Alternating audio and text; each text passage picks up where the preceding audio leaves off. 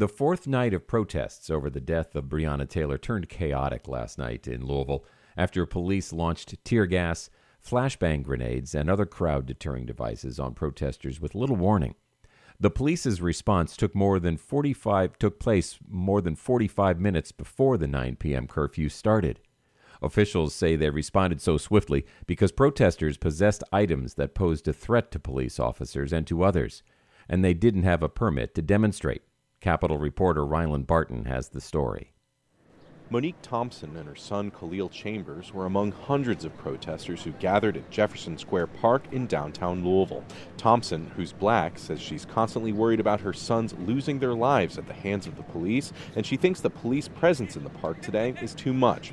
Overkill. It's the overkill, yeah. It's too much. I mean, even though we were walking, you have the regular police, LMPD, behind us with horses. Then behind them was the National Guard. And then now here we have the state troopers.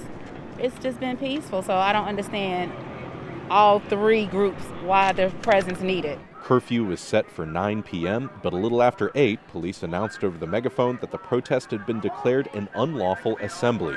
About 10 minutes later, police shot tear gas, flashbangs, and little pepper-filled balls shot out of paintball guns, and the crowd scrambled.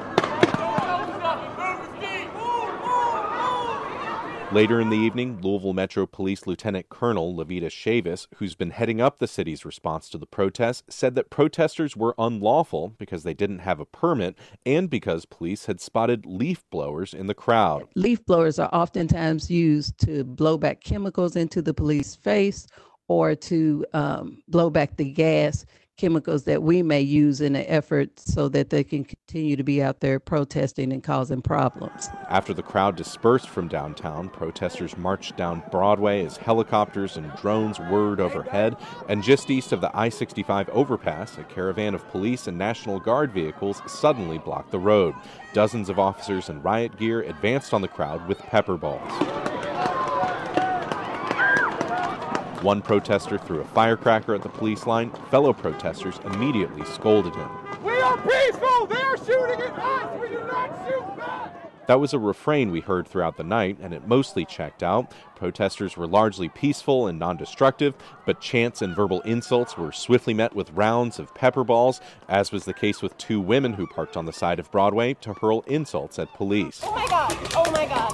That's WFPL reporter Jess Clark, who is standing next to them on the sidewalk. They were just like shooting at this car. Two women who were yelling at them. That's all they were doing. They were yelling, and now they are getting blasted with pepper balls. More than 40 people were arrested Sunday night, the fourth consecutive day of protests in Louisville. Officials continue to say the protests have been infiltrated by anarchists and people from out of state, though they've provided little evidence to support the claims. Sunday was scheduled to be the last night of the city's curfew. I'm Ryland Barton in Louisville.